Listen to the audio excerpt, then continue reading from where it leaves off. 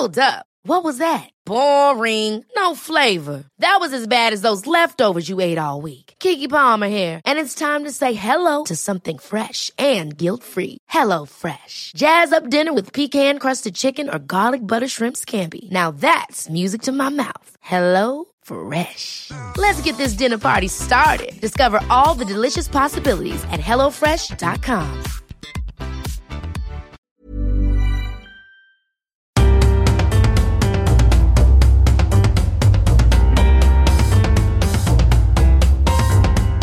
Welcome to The Broad Experience, the show about women, the workplace and success. I'm Ashley Milne-Tyte.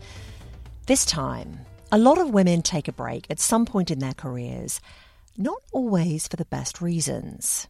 I just looked to the short term and thought, they don't value me, this isn't worth it, I'm leaving. And it's not always as extreme as that, but I think often women don't play the long game enough. And getting back into the workforce after a few years out can be tough. Coming up on the show, taking a break, the difficulty of restarting your career, and how to change that.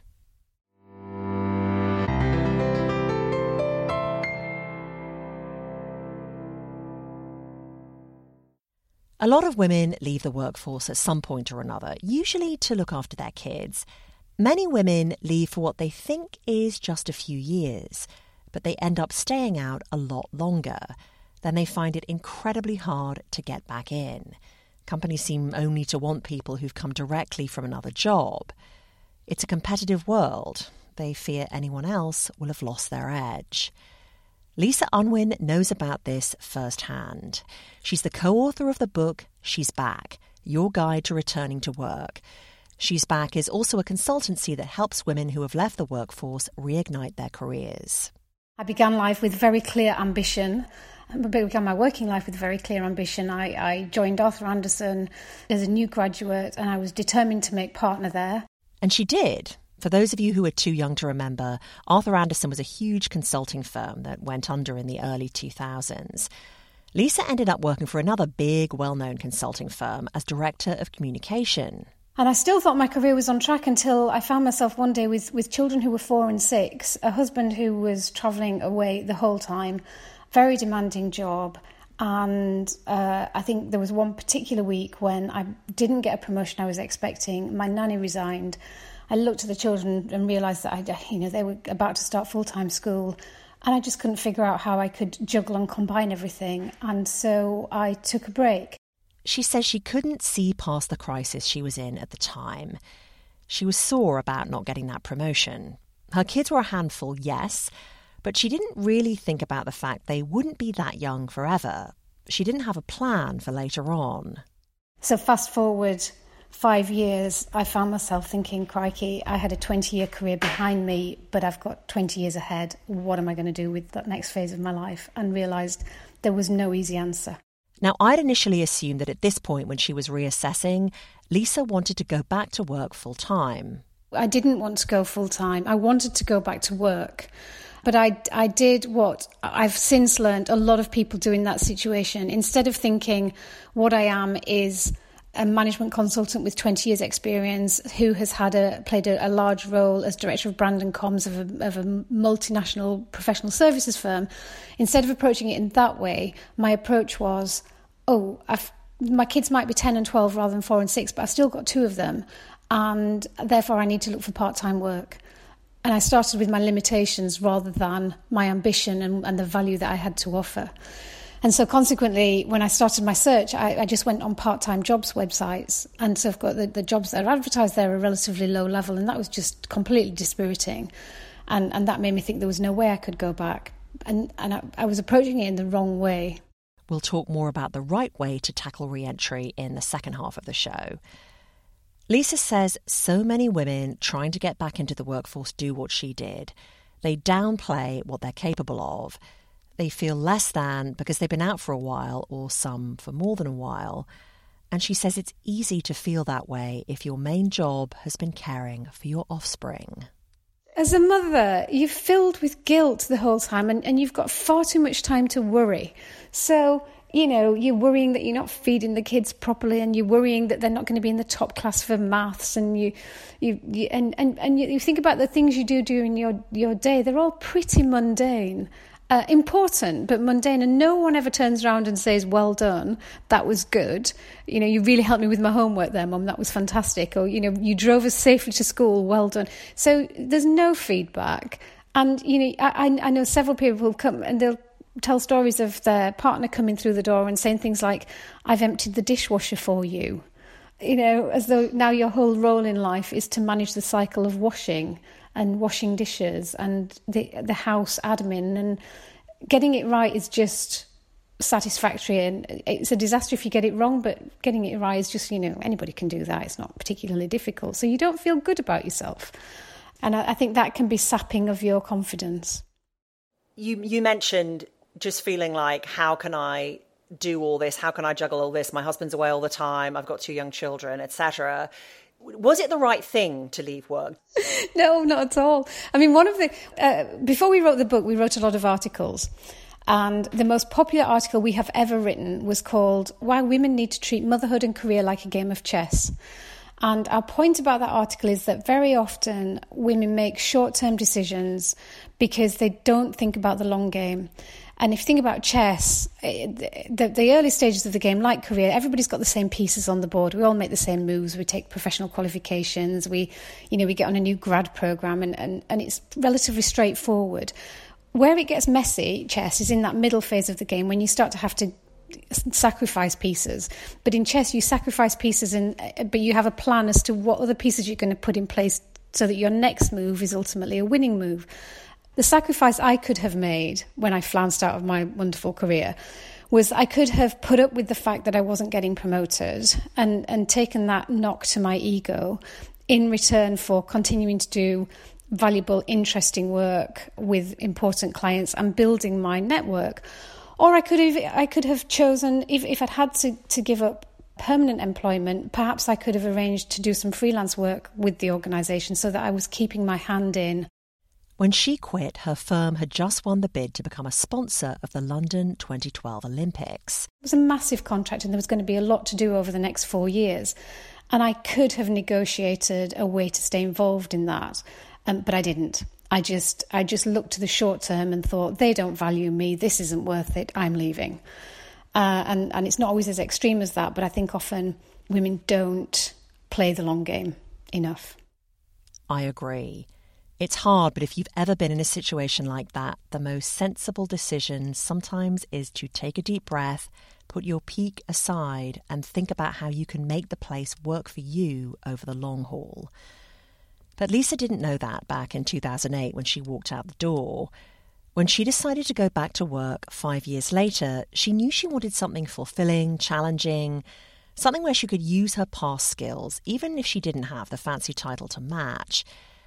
And as she looked around, she realised just how many other women were in the exact same position. It led her to start She's Back and forge a different path around helping women. One of the things She's Back does is partner with UK companies on returnship programs to get qualified women back into their ranks. I told Lisa about an interview I did last year with Catherine Solman. It was show number 98. It's called Leaning Back. Solman is also the author of a new book. Hers is called Ambition Redefined. She warns women off taking career breaks. She's all about finding flexible work that fits around your family life and lets you bring in an income over a lifetime, even if it's not stellar. Here she is. There is no perfect time to work in terms of caregiving and family. The smart thing is to always work in some way from college to retirement. And it does not have to be a 60-hour-a-week corporate job. I would wholeheartedly agree with that. That is true, and women need to do that. But the flip side of that is that organisations need to recognise that when women do step back and maybe go part-time or become consultants and are not seen as ambitious, because they're not ambitious at that point in time, they've probably got too much on, that doesn't mean that their ambition has gone forever. And there has to be the opportunity to step back up again when you're ready. And that's missing. Too many organisations, I go up in Arthur Andersen. If you hadn't made partner by 35, that was it. You were a failure.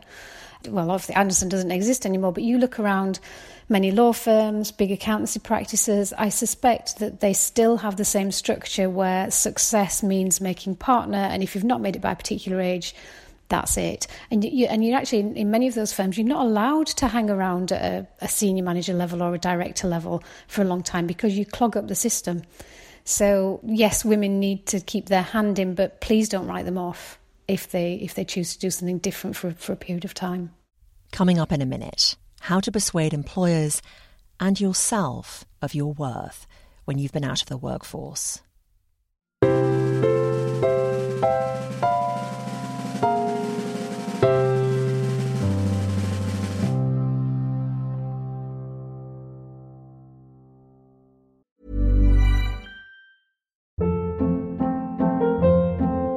Hold up. What was that? Boring. No flavor. That was as bad as those leftovers you ate all week. Keke Palmer here, and it's time to say hello to something fresh and guilt-free. Hello Fresh. Jazz up dinner with pecan-crusted chicken or garlic butter shrimp scampi. Now that's music to my mouth. Hello Fresh. Let's get this dinner party started. Discover all the delicious possibilities at HelloFresh.com.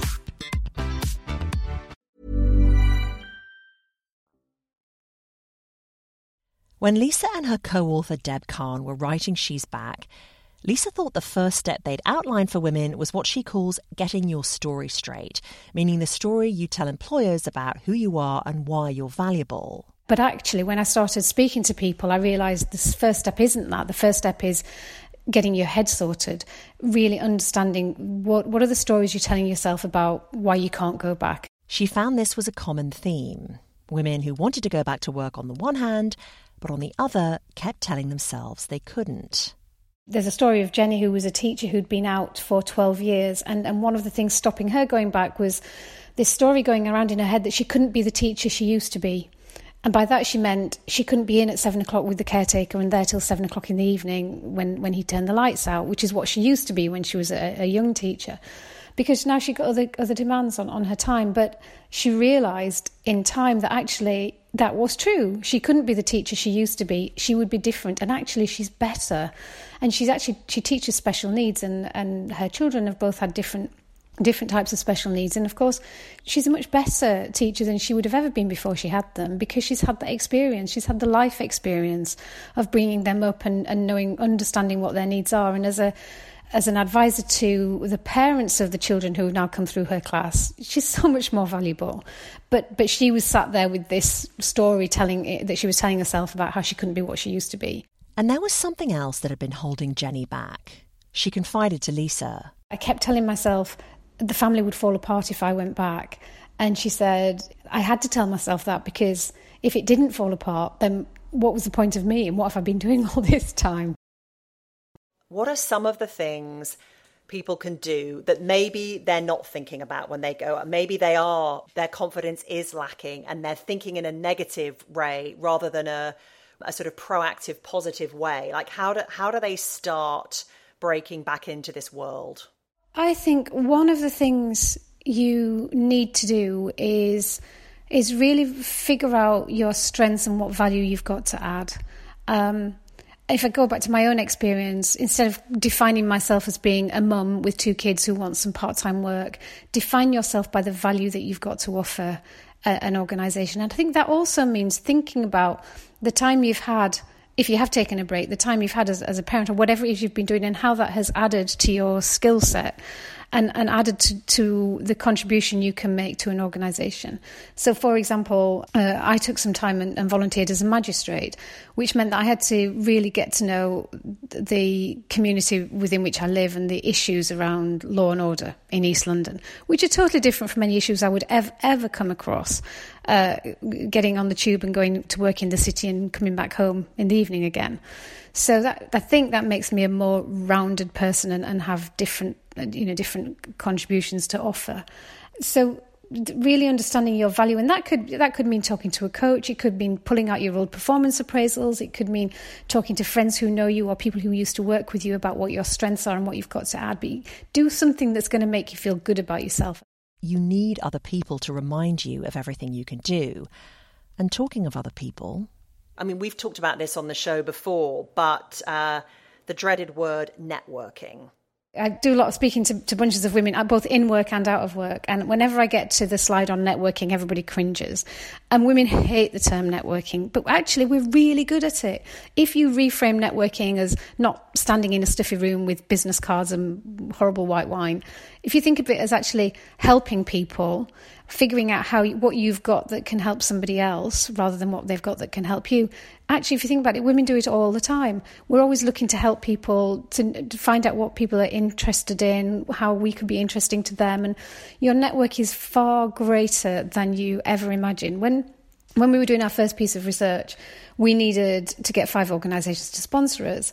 And I had no idea before I set off She's Back that Christine, who happens to be Ollie's mum, Ollie being my son's best friend, is actually she was the Chief Technical Officer at the Financial Times, and she was about to move to be the Chief Technical Officer at News International, which became one of my clients.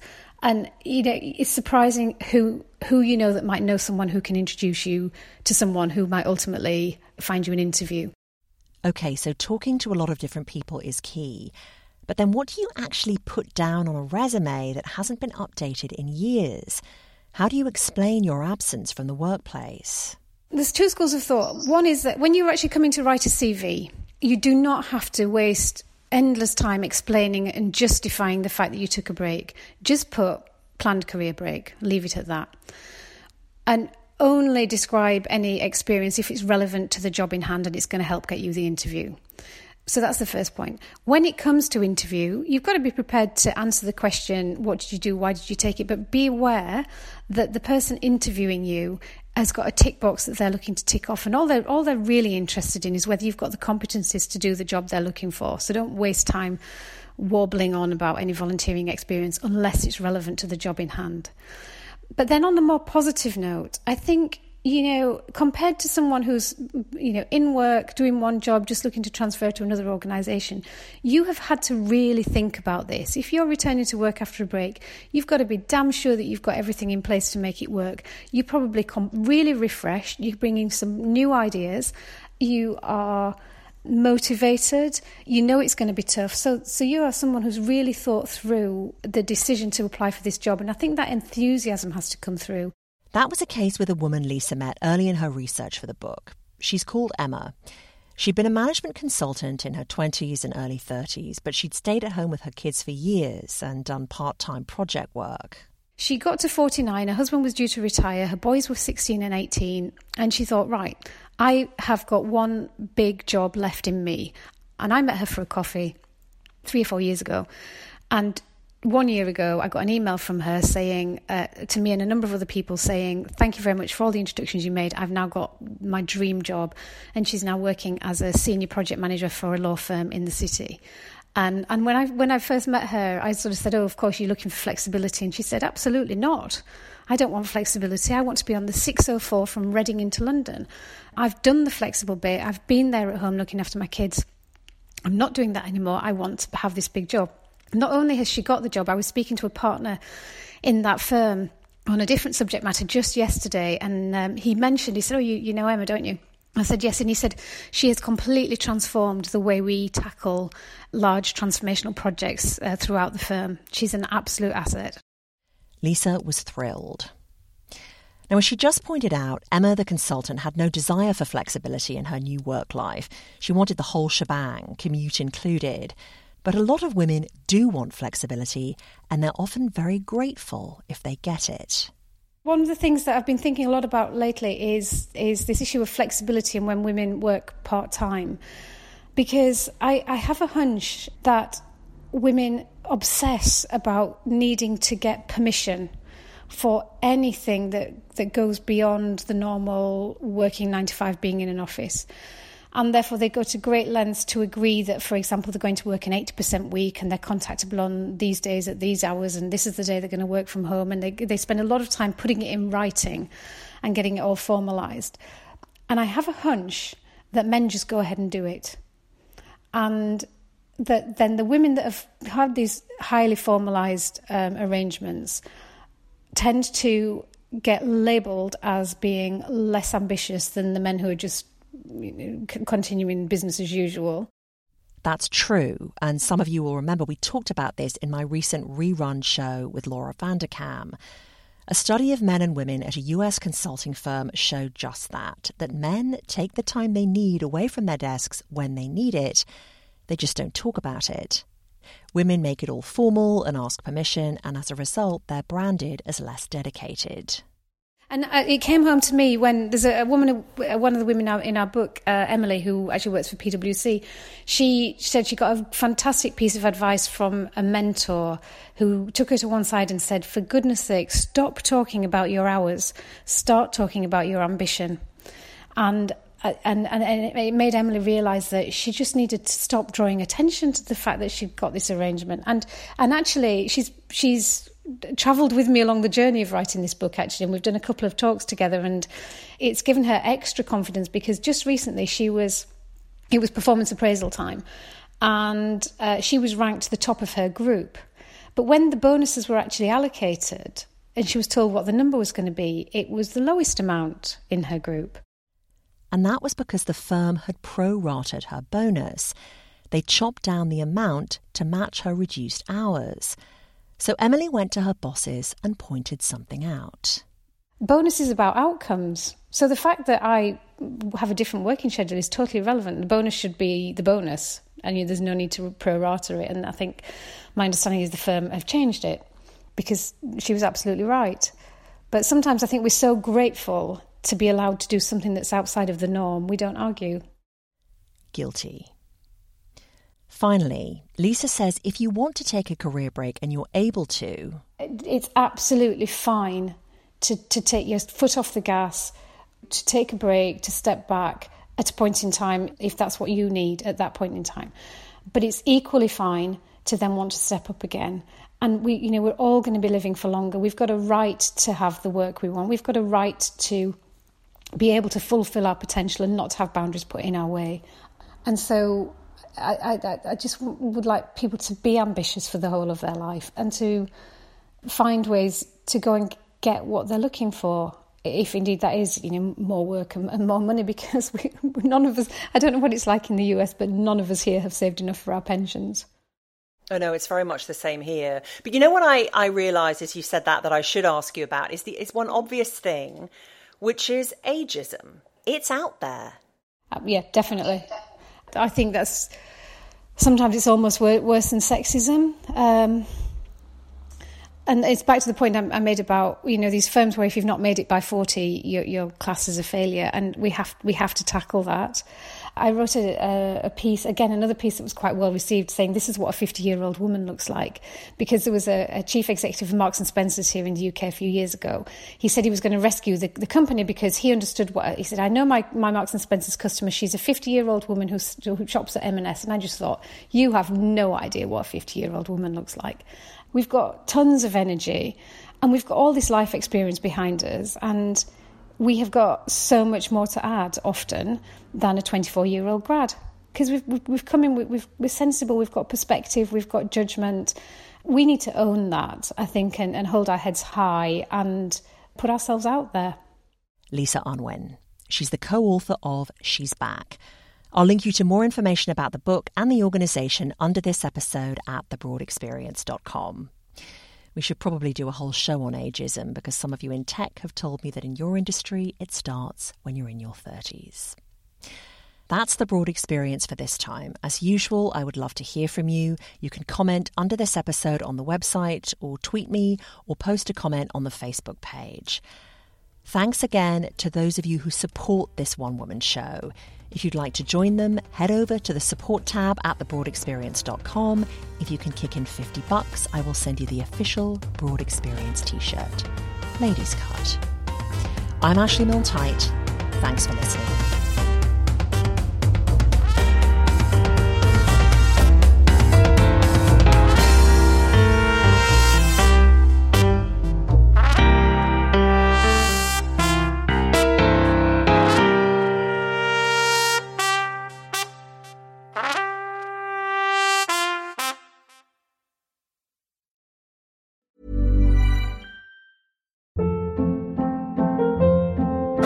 Hold up. What was that? Boring. No flavor. That was as bad as those leftovers you ate all week. Keke Palmer here, and it's time to say hello to something fresh and guilt-free. Hello Fresh. Jazz up dinner with pecan-crusted chicken or garlic butter shrimp scampi. Now that's music to my mouth. Hello Fresh. Let's get this dinner party started. Discover all the delicious possibilities at HelloFresh.com. When you make decisions for your company, you look for the no-brainers. And if you have a lot of mailing to do, Stamps.com is the ultimate no-brainer. It streamlines your processes to make your business more efficient, which makes you less busy. Mail checks, invoices, legal documents, and everything you need to keep your business running with Stamps.com. Seamlessly connect with every major marketplace and shopping cart. Schedule package pickups and see your cheapest and fastest shipping options from different carriers, with rates up to 89% off USPS and UPS rates. And with the Stamps.com mobile app, you can take care of mailing and shipping wherever you are. Make the same no-brainer decision as over 1 million other businesses with Stamps.com. Sign up with code PROGRAM for a 4-week trial, plus free postage and a free digital scale. No long-term commitments or contracts. That's Stamps.com. Code PROGRAM.